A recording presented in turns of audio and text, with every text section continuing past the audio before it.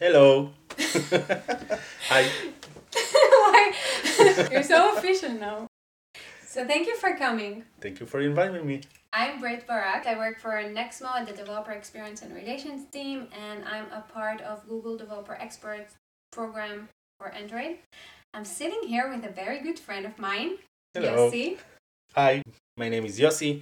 I'm the R&D team lead at Keen Ecosystem. I'm leading the R&D, the Developer Experience Squad.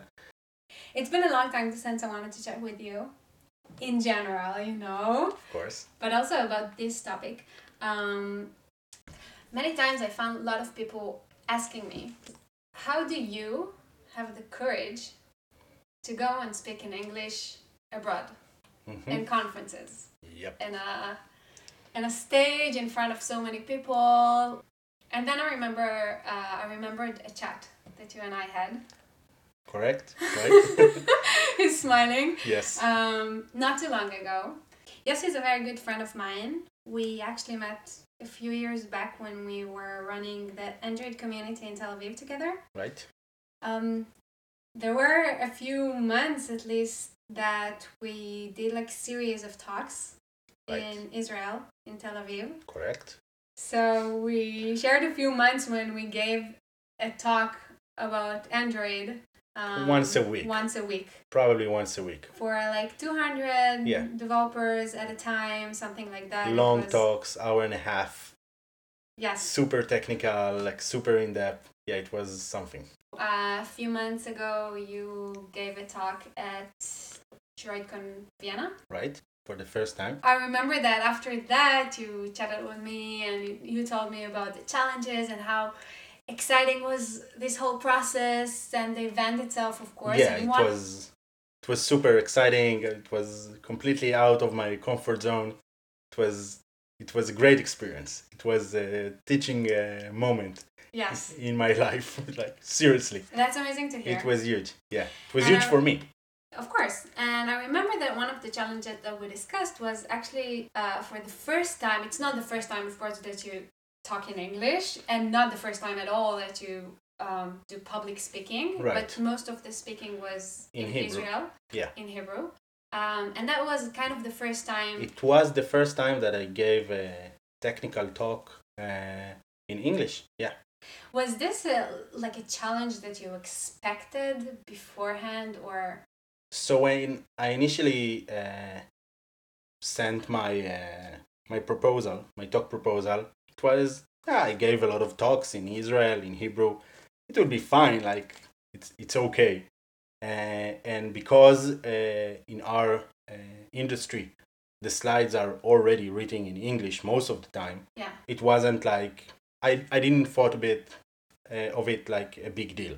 Like the slides are in English, now I just need to speak in English. It will be fine. What can possibly go wrong? But the first moment that I realized that, oh man, this is going to be different this time, it was when I did my first dry run for the talk, and it was horrible. It really was horrible. And it's important to understand that at this moment, I already gave a lot of talks in Hebrew. So the whole process of preparing for a talk, preparing the slides, the dry runs, it was all pretty much like I thought I figured it out. Like I understand, I know it, I've done it before. So what was so horrible?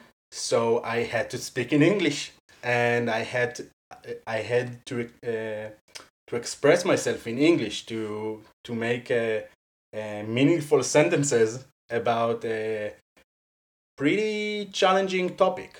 And it was really, really challenging to translate everything in my head from Hebrew to English, spit it out, and make sure that it sounds right and that I get the point across. It was really, really challenging. So the second, and the third dry runs were really horrible. Like not in the standard that I was used to from myself, and it was a very terrifying moment. I remember that I literally sat with myself and thought about, like, what did I thought to myself, like, why did I had to do this? This is going to be a disaster, like a complete disaster. Amazing, like. It's so funny because this is, at this point, it was already too late for you, right? Because you were accepted already, and it was your first dry run.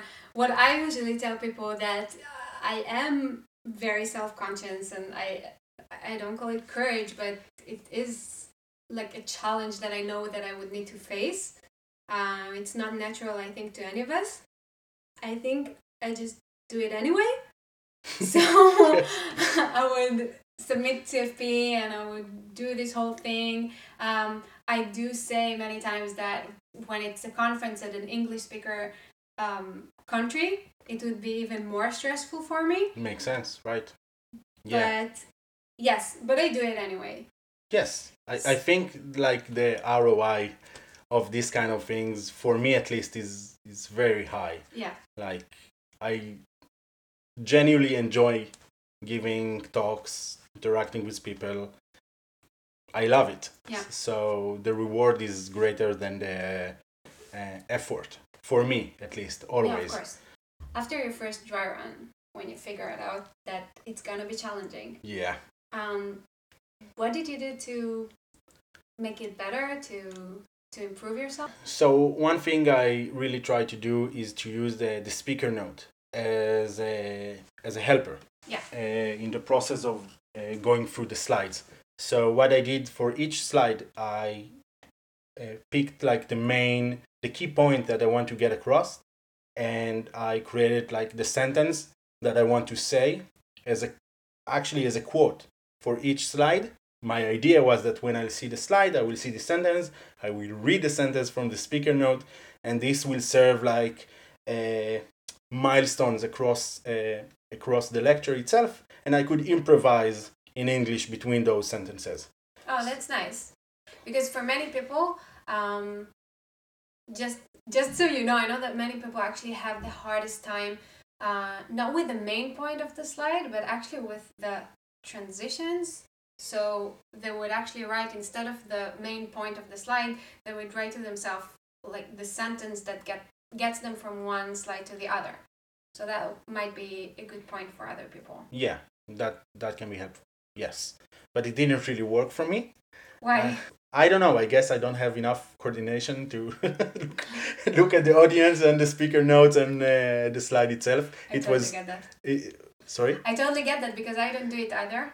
Yeah. And I think, much thing to to think about it at given time. I know, it's true. And actually, I think that once I tried to do like sort of a transcript for my own talk, just in order to, I don't know, be more organized for once, or to make sure that I have the entire flow or anything.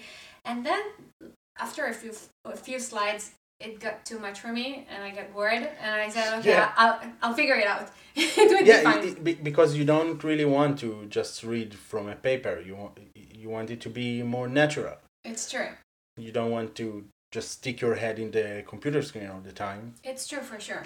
Yeah. But maybe sometimes when you write something down, maybe sometimes it helps you remember it. So I think that what actually happened to me.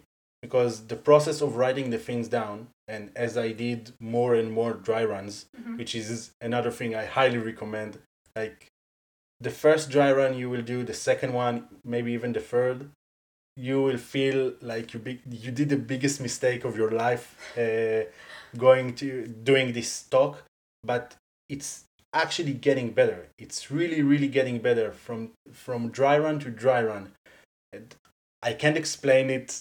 I'm not like a scientist, but something is get locked inside your mind, and it's really getting easier from time to time. And I did so many dry runs. Like how many? I don't know how many. Like 5? No. I want to say 5, but it was more than 5. I think it was more like 10 dry runs that I did. Because the experience was so like alien to me. I was used to go through the process of preparing a talk and the dry runs rather quickly in Hebrew, like been there, done that, and all of a sudden I felt like I'm reversing my first talk. Like I went back almost 3 years. I was like, what is going on? So I just kept dry running. I think I did like 10 dry runs if I have to pick a number. And I like 10. Uh-huh. I can see your face. Yeah. I think that it's very important to say here, to emphasize that many people think that it's enough to go in your head, to go over the flow. No, it's not. Like, people, you cannot see me, but I'm waving my hands in the air. No, it's not enough. You have to speak the words. The process of you can think about and the idea in your head, it's super clear in your mind, but then when you try to build a meaningful sentence and to get it across, it's like a completely different part of your brain kicks in, and it's like it doesn't know what the other part of the brain plan to do. It's a completely different thing. You have to speak the words. Yes. You have to. And I think that one of the things that happen when you actually speak the words, it's suddenly you hear yourself saying the words. Yeah. So that's another that's another thing. I have an Israeli accent when I speak in English, as you can probably hear. And the thing is that when you give a talk, like, we are our biggest critics, right? Yes. Like, you hear yourself, you hear every pause, you hear every breath that you take. It sounds like the whole world is hearing what you hear. And I went through this process of dry runs, and I couldn't let go of the feeling that I have such a heavy Israeli accent, and it really got in my way, because you're not putting all your like effort and attention to the lecture and the slides themselves. You're constantly like, oh my god, I'm saying it in a very weird way, and maybe it's important to understand that I gave a talk about clean architecture. Architecture. I'm still not nailing that word. And in Hebrew, I say architectura, which sounds horrible. It sounds like I'm a kraken or something. It's weird. So what I did, I don't remember the exact site, but I guess Google Translate will do just fine. I wrote it down, and then you can hear the word. I wrote it phonetically to myself, and I just exercised saying the word until I was able to say, now, wait for it, architecture. Woohoo! Yes, which I'm sure for native English speaker it doesn't sound right at all, but it was great improvement over architectura. That's true. So this is how I eliminated that kind of thoughts when I'm giving the talk. So my mind was more clear. After all this preparation, how was it in real time? So it's really blurry. I remember going on the stage and everyone was there and it was super nice. And I started speaking, and actually I feel it was fine.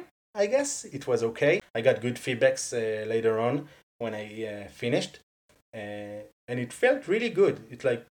I genuinely felt like I did like something new. It felt like an achievement. It wasn't like another talk for me. It sounds like, oh, I'm giving a lot of talk, but it was it generally felt like I just nailed a new experience. I faced something that wasn't easy for me. Was it flowing? Yeah, it was flowing. Good. Like the dry runs and maybe the process of writing those sentences, it was flowing. Like it was.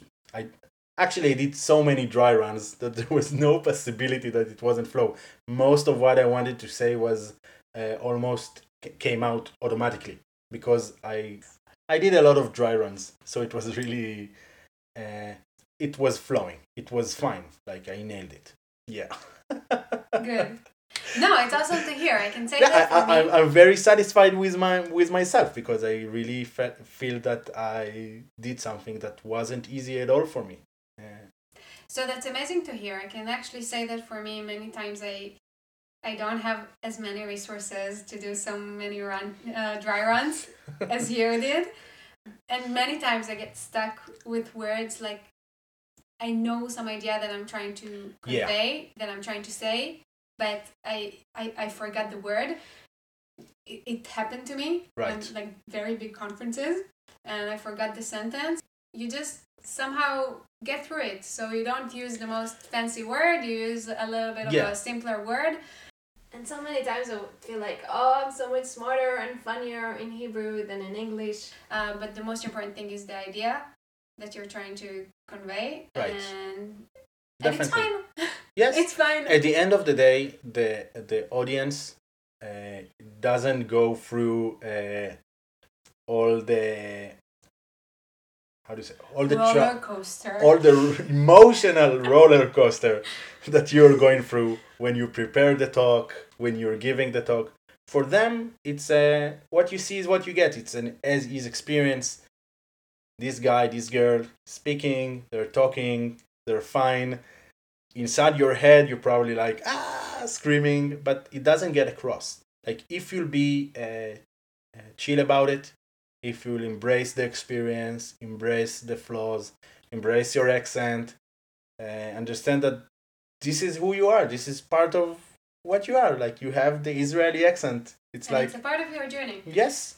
And actually, something that you have to remember that the audience out there want you to succeed. Right. That's so true.